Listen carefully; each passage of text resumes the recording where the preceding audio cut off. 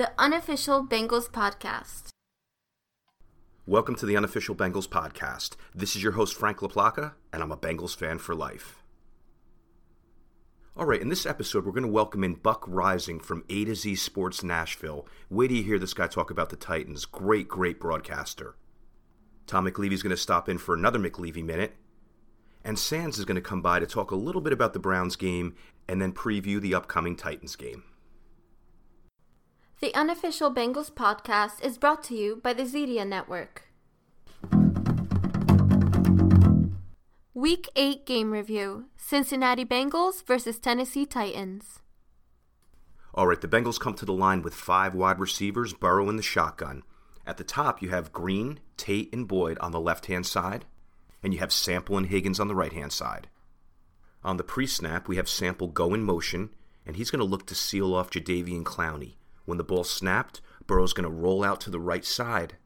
He's going to have Boyd coming across the field from the slot position, rolling with him. So he's going to have him as an underneath receiver, and we're going to have Higgins going deep. If Jonathan Joseph is in there, we're going to test the veteran early. If he's not, we're going to test his backup. And we're going to be looking downfield for Higgins on the first play. Big splash play, Bengals up 6-0.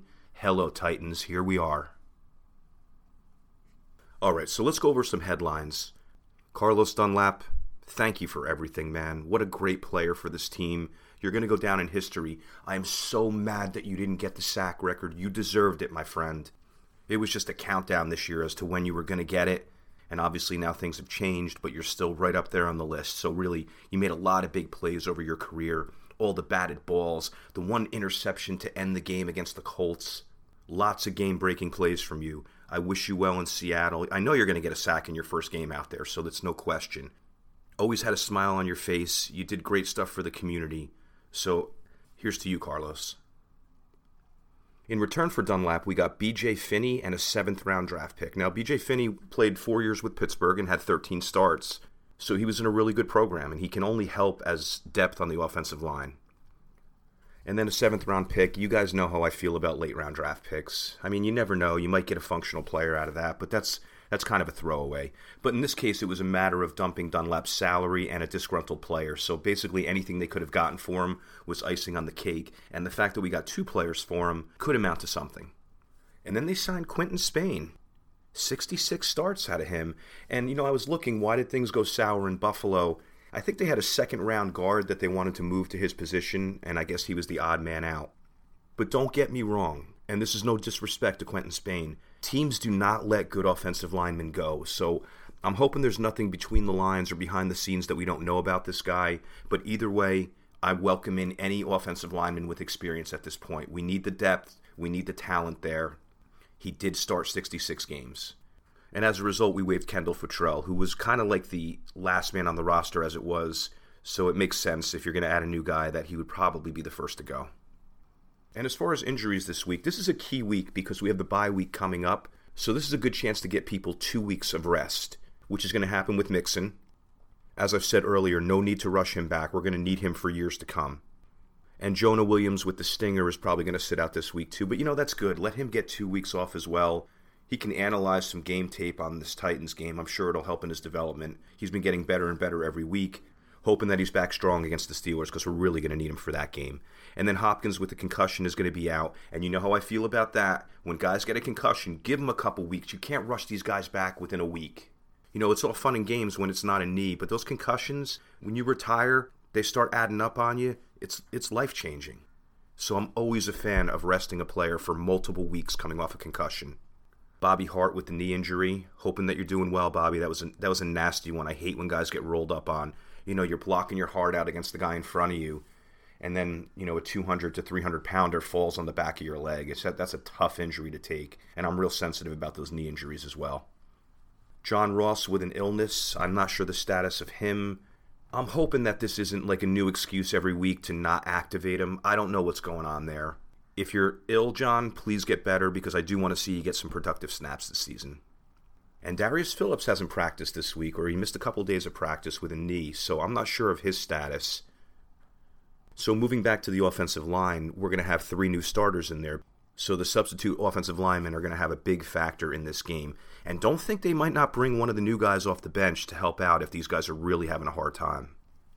And then lastly, I always like to talk about the Joe Burrow interview for the week because he's my favorite player. And he always says cool things and relatable things and really sensical things. I don't know if he's getting coached by his agent or if he has a media guy who's giving him help on what to say, but he always says the perfect things. If it's coming purely from you, Joe, man, you really got charisma. But regardless, you're always saying the things that we want to hear, and it just makes me like you even more and more as a player and a person. Regarding Dunlap, Joe said that he didn't even know that it happened, which I like. He was like, I'm not responsible for transactions. I just come to work ready to do my job. Boom. Come on, man. You can't not like that. He had great things to say about Coach Taylor, Coach Callahan, and Coach Pitcher. And it didn't seem like he was just saying it to say it. I think he genuinely has a connection with these guys, and they're genuinely helping him. And let's be honest, he's lighting it up with 300-yard games. So whatever they're teaching him is working, regardless of if you're a Coach Taylor fan or not. Joe Burrow is progressing with Coach Taylor at the helm. And then Joe goes into the fact that he doesn't care about stats and accolades and records. It's about wins and losses. And that really is what it's about, because he's going to set a bunch of records this year. So in the offseason, we're going to have a bunch of material to brag about Burrow and to be bright for the future. But the reality is, it's the wins that count, right? If Burrow averaged 200 yards a game right now, but we won 11 games this year, we'd be thrilled. More thrilled than, him breaking all these records and not going to the playoffs. And then Dave Lapham had a great question on when he's off the field, how much time does he dedicate away from football or towards football? And I love it. He's just like me. He's like, I watch the Monday night game. I watch the Thursday night game. He probably watches the Sunday night game. He just is all about football. But he also did say that he likes to get an hour or two a day to clear his head and get away from it. And you have to. No matter how dedicated you are to something, no matter how focused you are, you have to take a little bit of a mental break. And I like what he said. He said that when he gets home, he takes an hour or so to regroup and just, be a human being. And then the best was, he said before he goes to bed, he likes to clear his head for an hour and not think about football. And that is a way of him getting sleep and not just obsessing over the game plan while he's tossing and turning in bed. So all good stuff out of you, Joe. Keep it up, man. You are the main man in Cincinnati, and you will be for a long time. All right, so what are my concerns for this week? As always, if you guys have listened to the podcast, you know where I'm at. You have to protect Joe Burrow. And with 2 new tackles this game, it could be a disaster. This game is going to be a lot of trouble for us. That defensive line doesn't have a ton of sacks, but you have Landry, Beasley, Simmons, who's playing the best out of all of them, and Jadeveon Clowney. So you have 4 really good defensive linemen that are going to be coming at him all day. And they're going to be smart. They're going to test the waters. They're going to start with the 4-man pressure and see how well that's working. And if they're just beating our guys one-on-one, they're going to have 7 guys in coverage. It's going to be really tough to get off anything, even with 5 wide receivers. And if we begin to stop the defensive line, then they're going to start bringing in the blitzes that we've seen the other teams do to us. They're watching tape on the Browns game and the Colts game and seeing how successful they were blitzing defensive backs and whatnot and just being exotic with the blitzes, especially against 3 new offensive linemen. So they're going to try to confuse these guys. So I think that they're going to start just with a mano-a-mano philosophy, and then they're going to start throwing in all these crazy wrinkles. And, just watch out for Byard on that safety blitz. I can see them going to that play a few times, and we've had a very tough time picking up that play as an offensive line. So that's what scares me this week, the pressure on Burrow and the blitzes that we're not ready for because we don't have a line that has played together for a while. The other thing that is a concern on offense and could get us in trouble this game is a run-pass mix. This team's tough to run on, and we don't have Mixon. Although Gio had a great game and he's a totally capable back, I have total faith in you, Gio, no lie.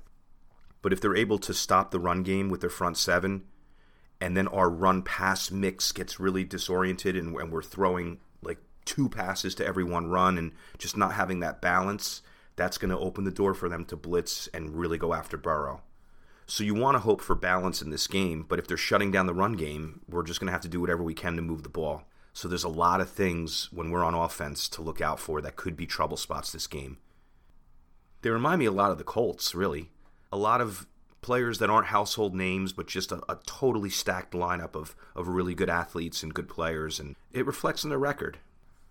All right, so when we're on defense, we all know what we have to do, and that is stop Derrick Henry. He can light you up at any given moment in the game. If you're a team that struggles against big backs, and I think that we do a little bit, this game's going to fall right into Henry's pocket. And they have a really good offensive line as well. And then that brings in the Tannehill factor, who's having a great season. You know, he's not the guy that you think of when you think of the best quarterbacks in the league, but he's winning down there, I'll tell you. So with the fact that Henry is going to be very effective against any team he plays, and probably against our defense based on our run rankings, so what's going to happen is they're going to use play action a lot too. Once Henry starts getting some yardage on us, we're going to really be keying on him, and that's going to open the door for play action. And they have some receivers. You know, A.J. Brown, who I wish the Bengals would have drafted at the time. Corey Davis, he's going to be one of those guys. Like, we're probably going to shut down A.J. Brown. We might even do something against Henry for a while. And then you watch Corey Davis will be the guy like Higgins was for the Browns that gets this 100-yard game. Not trying to be cynical, but I've seen it before. Their tight end, Smith, is pretty highly ranked as well, so I don't know if they're going to be looking for him, but it seems like a good fit for that play-action game. And Tannehill's not really a long down-the-field guy from what I see, so he's going to be looking for his tight end as well. So those are the things to be concerned about when we're on defense. So what would I do? How would I approach this game if I was the Cincinnati Bengals coaching staff? How do you beat a team that's on top of the AFC, basically? I think it's going to be a game that we're going to have to work the passing game. And I know it sounds counterintuitive to what I'm saying before, but I don't think that we're going to be able to run on these guys. And then again, I don't think that we're going to have a ton of time to sit back and throw. And we're going to see a couple things out of them. You know, they're going to go into that zone coverage when they're sending the 4 defensive linemen, and there's going to be very few windows for Joe to find. I don't doubt that he will, but they're going to come at us with 2 different schemes. And then when they start doing the blitzing, you're going to see some more man coverage. And they have a good secondary. Jackson's supposed to be coming back this week. I don't know if Jonathan Joseph is playing, but if he does, he's a solid veteran. I mean, no matter how long he's been in the league. And Jonathan, thank you for your service in Cincinnati, man. You were always one of my favorites when you were here. And then you got Butler and Byard as safety. So there's problems out there. And when they're in man, they're going to challenge us. You know, they're going to say, can Higgins beat Joseph? Can Boyd beat Butler? Can Green beat Jackson? And you know what? I think they can. But we're going to have to keep Joe Burrow moving. We're going to be rolling him out. Again, the short passing game, 5 wide receivers, blast out the ball quick, a lot of those slants. I don't mean to be redundant over what I was saying last week in the game plan, but you kind of have to. You really think that Joe is going to be able to take 7 steps and look downfield all day? It's highly unlikely. I'm not saying that we can't get off a deep ball or 2 with the right scheme and right play call. But they're going to test us when they're in man, and when they're in zone, it's going to be tough to throw. So this might be a game as well for Sample and Gio on that middle level.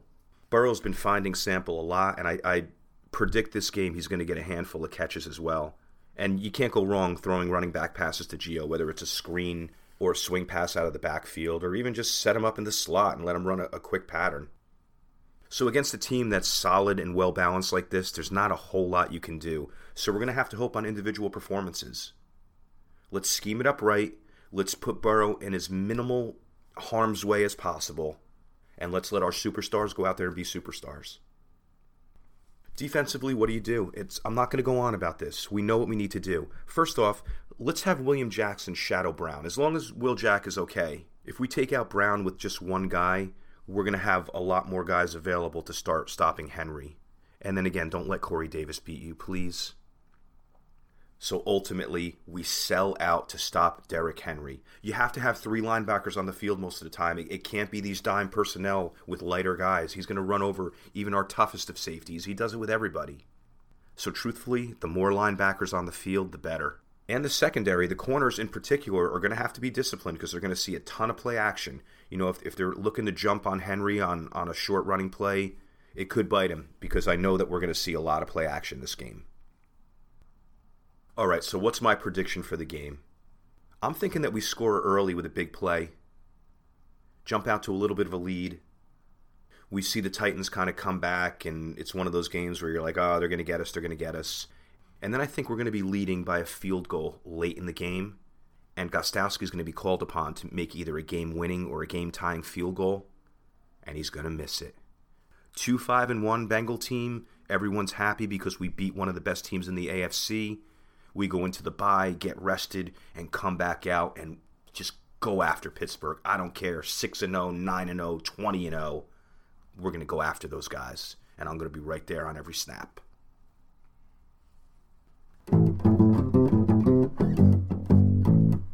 The Unofficial Bengals podcast would like to welcome Buck Rising from A to Z Sports Nashville. All right, we're here with Buck Rising, a Titans expert. Buck, how are you today? Doing wonderful, Frank. Thanks for having me. Oh, thanks for being on. All right, let me ask you the one main question that's on my mind. Why are the Titans going to beat the Bengals this week?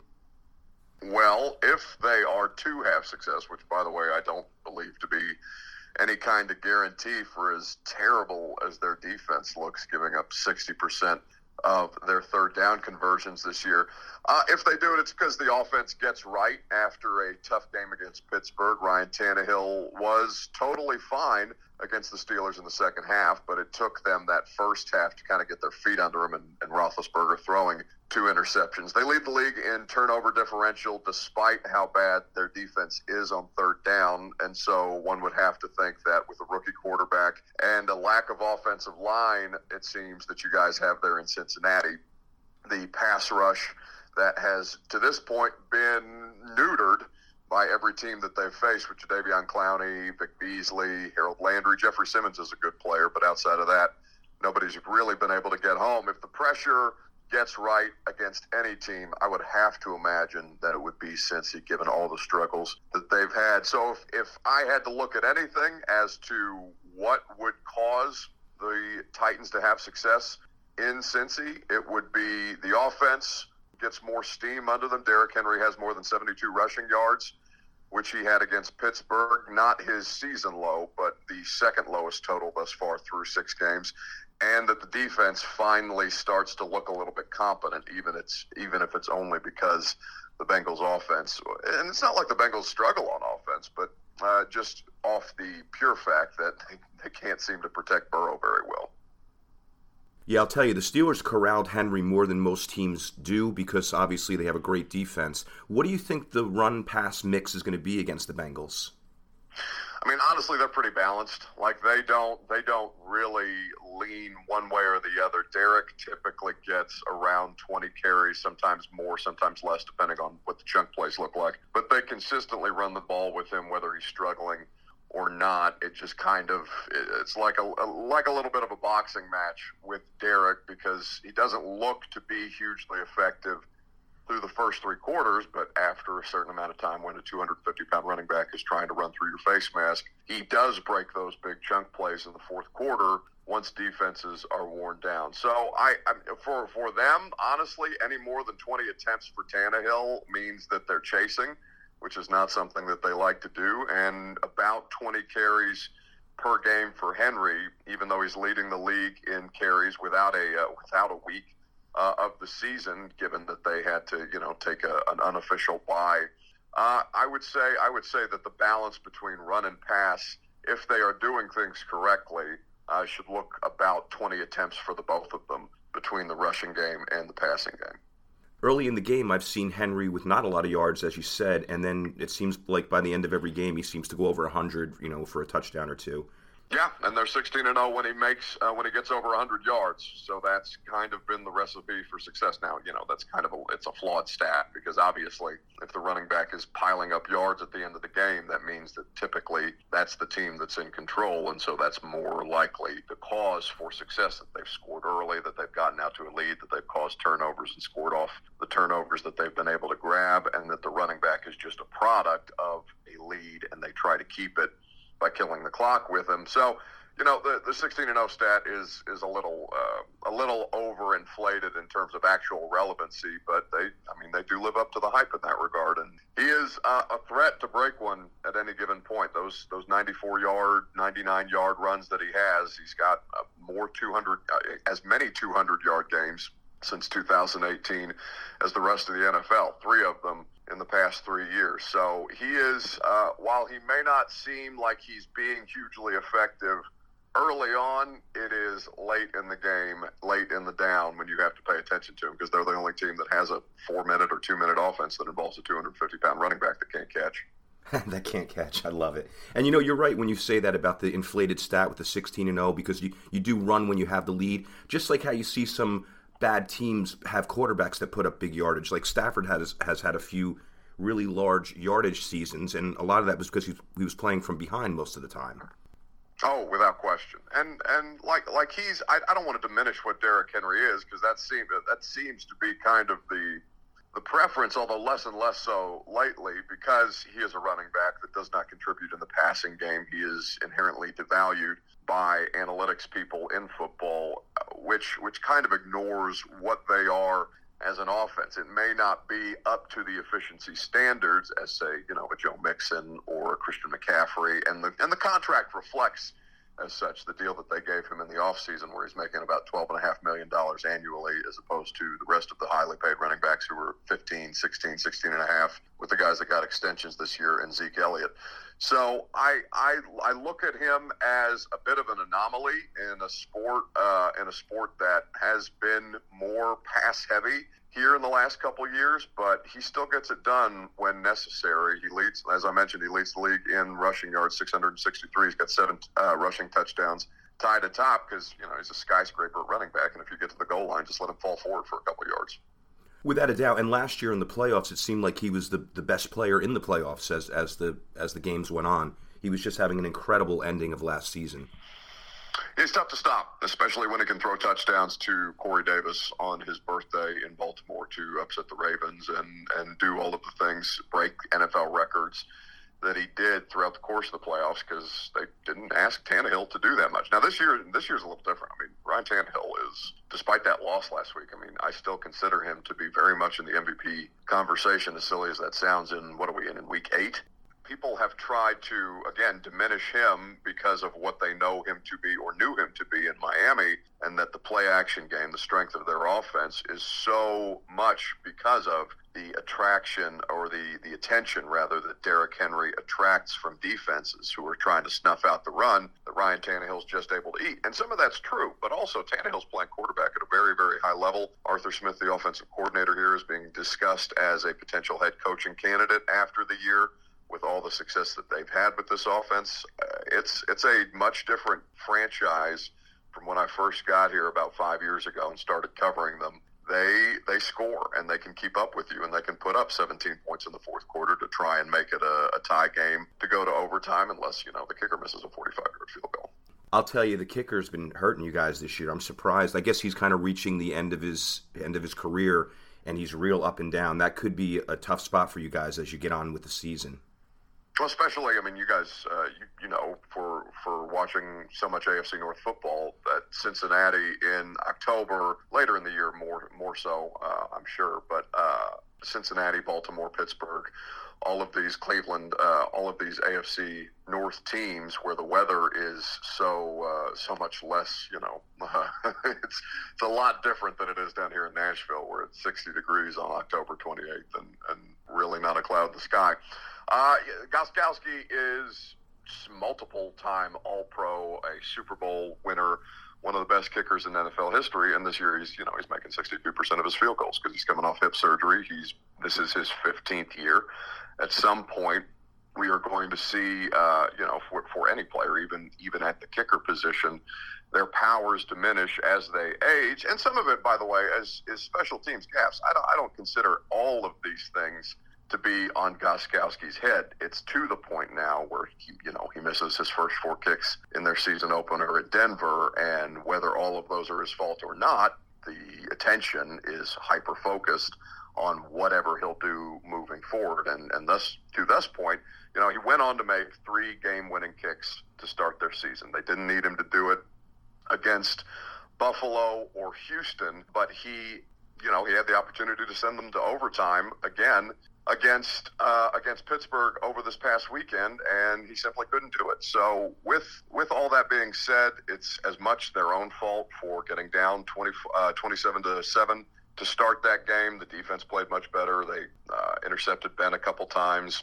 partly because of Ben's fault, also partly because the defensive front is really good at tipping up passes for their linebackers and corners and safeties to make interceptions of opposing quarterbacks. But the kicker at this point leaves much to be desired. But I'll be honest with you, they were making 44% of their field goals last year with 5 different kickers. So this is borderline a breath of fresh air.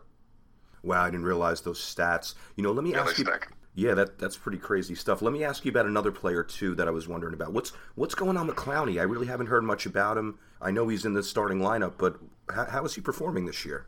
So if you box score scout him, which has been the way that people have done it throughout the course of his career since being a number 1 overall pick, you are left with much to be desired because he doesn't get sacks, which is the knock on him, why he was still out on the market, 6-7 months into free agency. He grades out really well on Pro Football Focus for however seriously you want to take those metrics that they do. I know you always got to look at them with a grain of salt. When quarterbacks are getting rid of the ball the way that they do, with Ben averaging 2.02 seconds from snap to throw, which is insane, nobody's going to get a pass rush. But he has not been able to get to the quarterback with consistency. The pressures are there, the sacks are not, and you can call that a disappointment if you want, especially for the $22.5 million that they're paying between he and Vic Beasley to not get home to the quarterback, given that pass rush was their greatest need coming into the year. You'd like to see more. He's great against the run. The pass leaves something to be desired, and that knee injury that he's had all throughout the year, I don't know how much it's inhibiting him, but he had to come off the field for a good chunk of that game against Pittsburgh, had to be carried off the field, and then he came back in the game. So I'm not quite sure the severity of that, but it does seem to be bogging him down. You introduced me to a new phrase, this box score scouting thing. You're very right on that. It's easy for someone like me outside of the Tennessee market to just look at the box score and say, oh, he didn't have any sacks, he had 1 tackle, 1 assist, it's not a good day for him. But if you watch the team on an every down basis, I guess you see a lot more. And that's what I see with a lot of No, Frank. I mean, listen, that pissed at him here too. Don't let me sound like I'm explaining away the lack of production. Like, he needs to do more, regardless of box score scouting or not. And Titans fans are pissed at him, and Titans media want to know why he doesn't do more. So you're not completely off base. I'm just saying that the box score scouting, to a degree, can do a disservice to players like Clowney, but he still needs to get sacks. Buck, what do you think the final score of the game is going to be? Man, I laughed when you sent me that text talking about what we were going to talk about today and including a game score prediction, because anybody who has access to the shows that I do here in Tennessee knows how much I hate score predictions. I think it's the biggest waste of gas bagging that we do in this industry, given how uncertain the games could be. But I without giving you a score prediction and capitulating to the foolishness that I try so hard to fight against, I would say that the Titans probably have the advantage in this game. And I think Burrow's going to give them a hard time because, again, they can't get off the field on 3rd down. But I would imagine that if it's a close game between Tennessee and Cincinnati, it's only because there are garbage time stats had by Joe Burrow. I love it, man. You're bringing in all these new phrases, teaching me a lot. It's excellent stuff. Buck, how do people find you on social media? You can go to A to Z Sports, ATOZ Sports on Twitter, on Instagram, on Facebook. You can follow us there. I do a couple live shows Sunday night to Thursday night, A to Z Sports Prime Time at 8 p.m. Central Time, and the 615 Sessions podcast twice a week, wherever it is that you get your podcast. Thanks, Frank.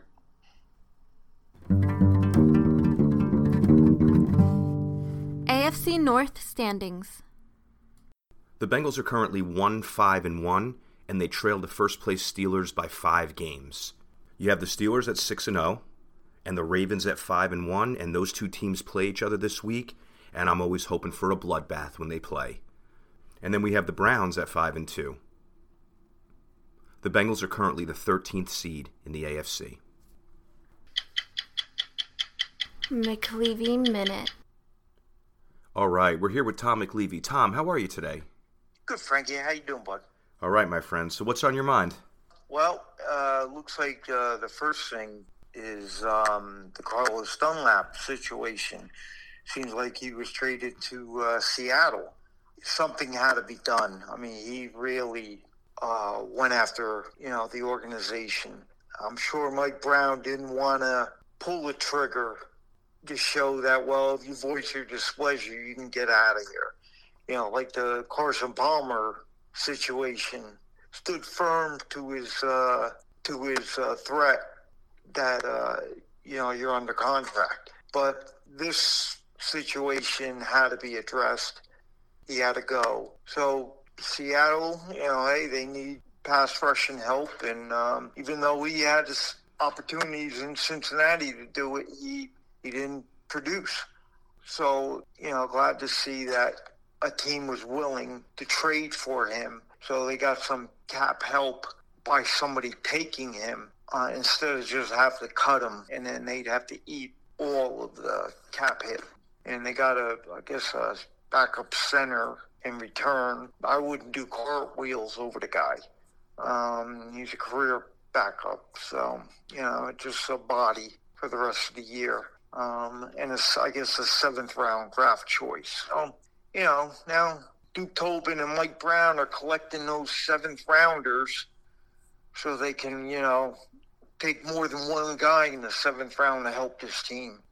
Glad that's out of the way and they can move on. The game Sunday, again, another frustrating loss, but I was really impressed with the offense. Zach Taylor called a great game. Made the Cleveland defense guess. A lot of guys motion and got the ball to different guys in different ways. The only question I have is, you mean to tell me John Ross couldn't play and you couldn't get the ball in his hands like the way they were getting the ball in people's hands Sunday? That's the only thing I question. At least, if anything, just to showcase him and maybe get, a draft pick for him. But, maybe they'll be happy with another 7th rounder and they'll have 3. I feel this team is 2 offensive linemen away that they could be a playoff offense. Burrow, we've touted his praises from day one. Defense is another total scenario. They can't stop Cleveland's running backs. I mean, that's one of the things. And, Baker Mayfield, once again, had a great game against the Bengals. I mean, he was throwing some passes that, dare I say, Joe Burrow-like. But, overall, I thought it was a good showing, and this is what you want. They're not going to win games. They're going to win a few, but nothing to even look like a playoff team. But at least show you're competitive. That's all I personally would want to see. And if they can get next year's draft, get a few starters out of that on impact positions, that, now you're starting to talk about playoffs. On defense, they need a lot of help. I don't know if it's the scheme or, the lack of talent, especially at the defensive tackles and the pass rushers. But, that's all you want to see is improvement each week. And then next year, hopefully it becomes a regular, normal off season and a normal season that they can really build upon. Tom, that's what I like about your takes. You're always thinking of the big picture. It's not just about the game that passed. You're always thinking of, how are we going to build this thing for the future? So I love those takes on it. So let's move along to the Titans game. I'm going to say they're going to lose. Titans are really good. They can't stop the run, the Bengals, so you're going to get a lot of Derrick Henry. I just think Tennessee's playing at a level that they're, playoffs and maybe AFC championship talent. Like I said earlier, competitive. If you can be in scoring distance, 1 or 2 scores in the fourth quarter, like we said in previous podcasts, that's all you can ask for from this team. So it'll be an interesting game, but I just don't think the Bengals have the talent to compete with Tennessee. I hear you on that. Tennessee is definitely one of the major forces in the AFC at this point. You know what? We'll see what happens. Let's have some fun watching the game. And Tom, again, thank you for coming on, bro. No problem, Frank. Thanks for having me.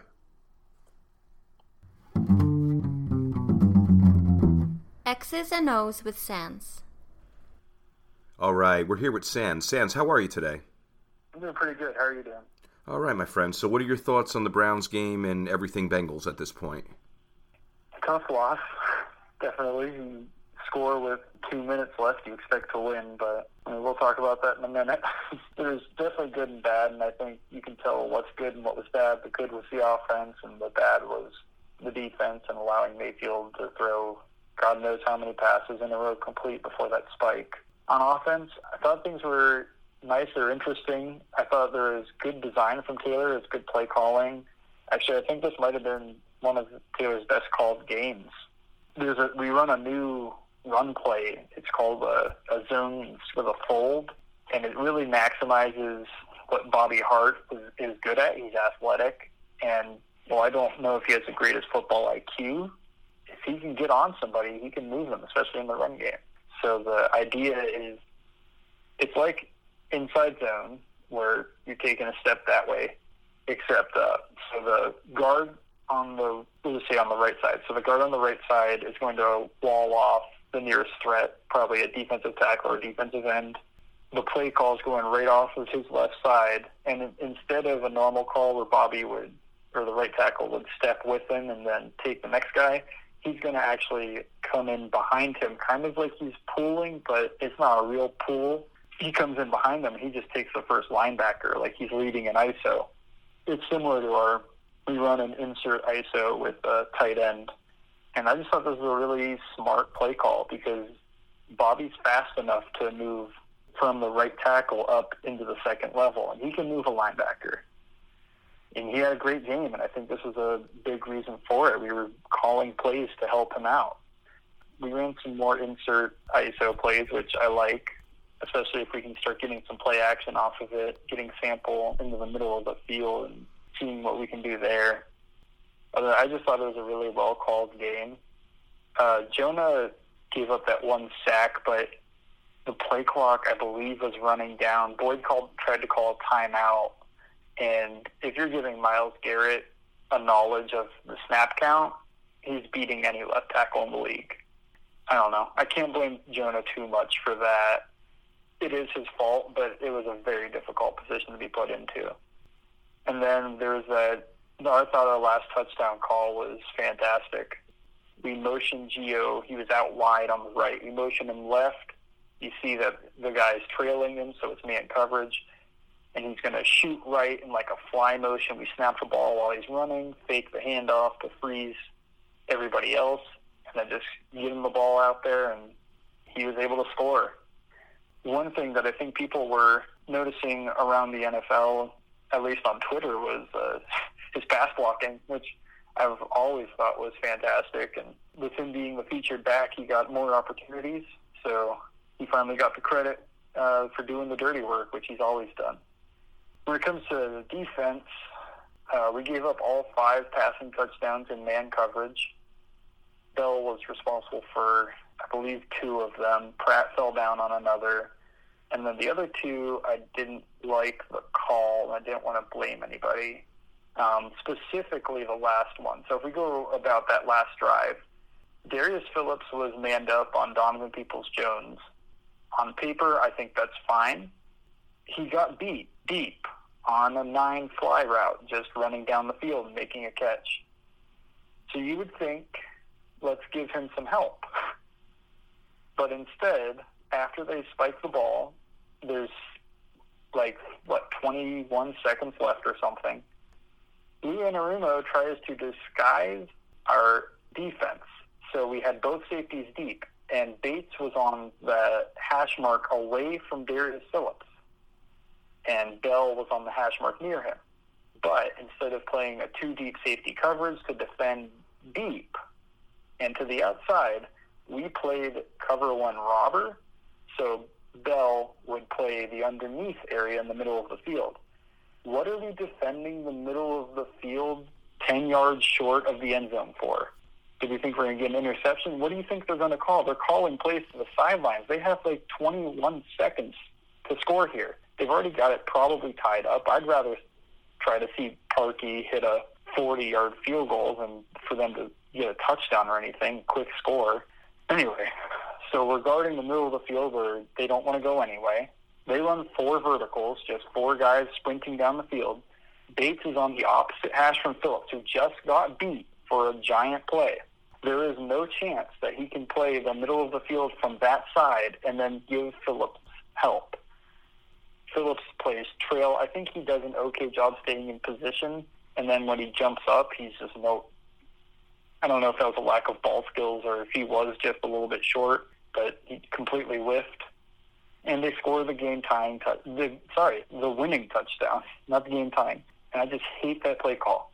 We're giving no help to the guy that just got beat. We're defending the middle of the field 10 yards short of the end zone. That's where we want them to go. Waste time.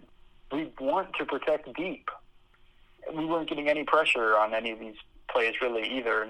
Their offensive line's good, but it's the same story it's been for the whole year where we're not getting any pressure.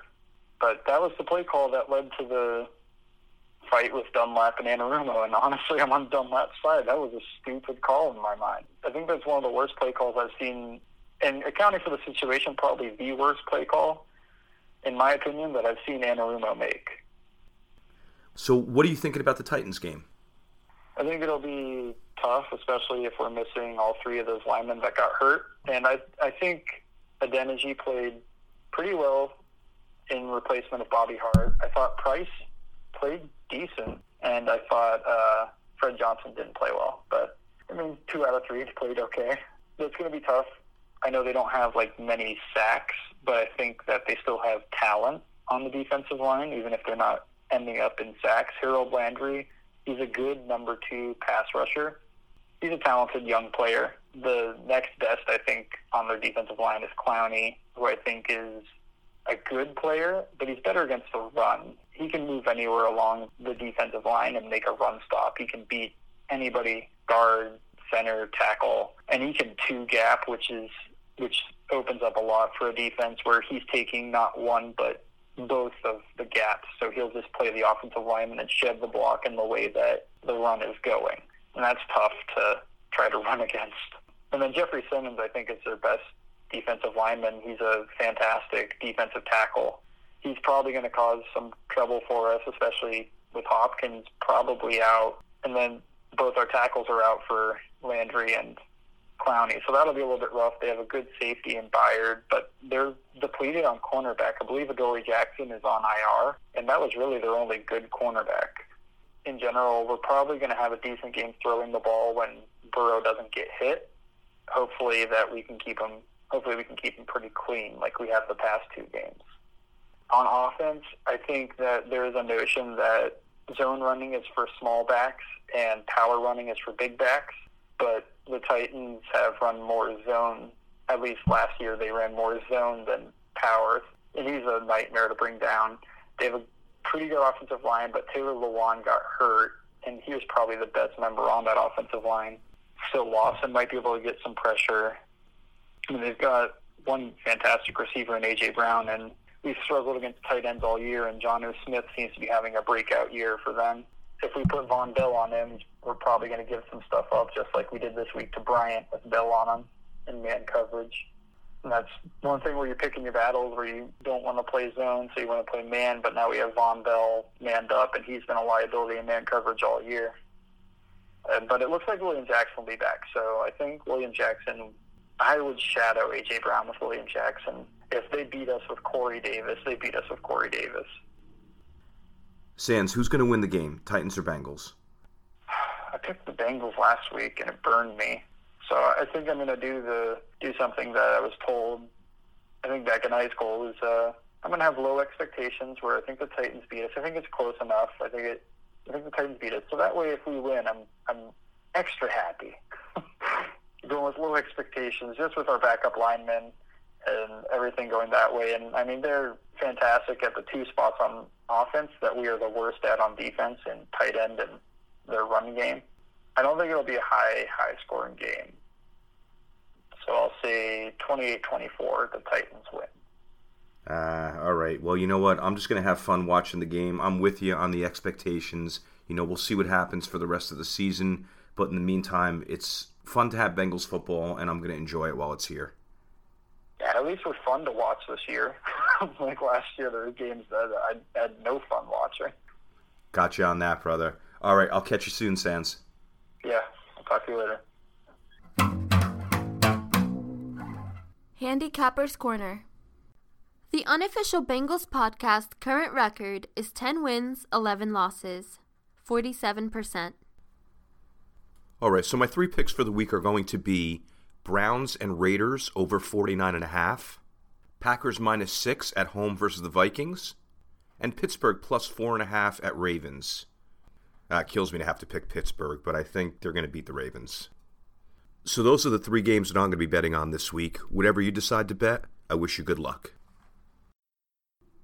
That'll do it for this episode. Next episode is going to be entirely dedicated to reviewing the Titans game. I'd like to thank @Bengals Highlights on Instagram, the best page out there. Really cool highlights, really cool music, definitely something you guys should check out. And I'd also like to thank the Zedia Network, the network responsible for bringing you the unofficial Bengals podcast and all these great guests that I keep having on the show. You can find them at Zedia Network on Instagram and Twitter, and Zedia is just like the word media, only with a Z. Thank you for listening to the unofficial Bengals podcast. This is your host, Frank LaPlaca, and I'm a Bengals fan for life. The unofficial Bengals podcast.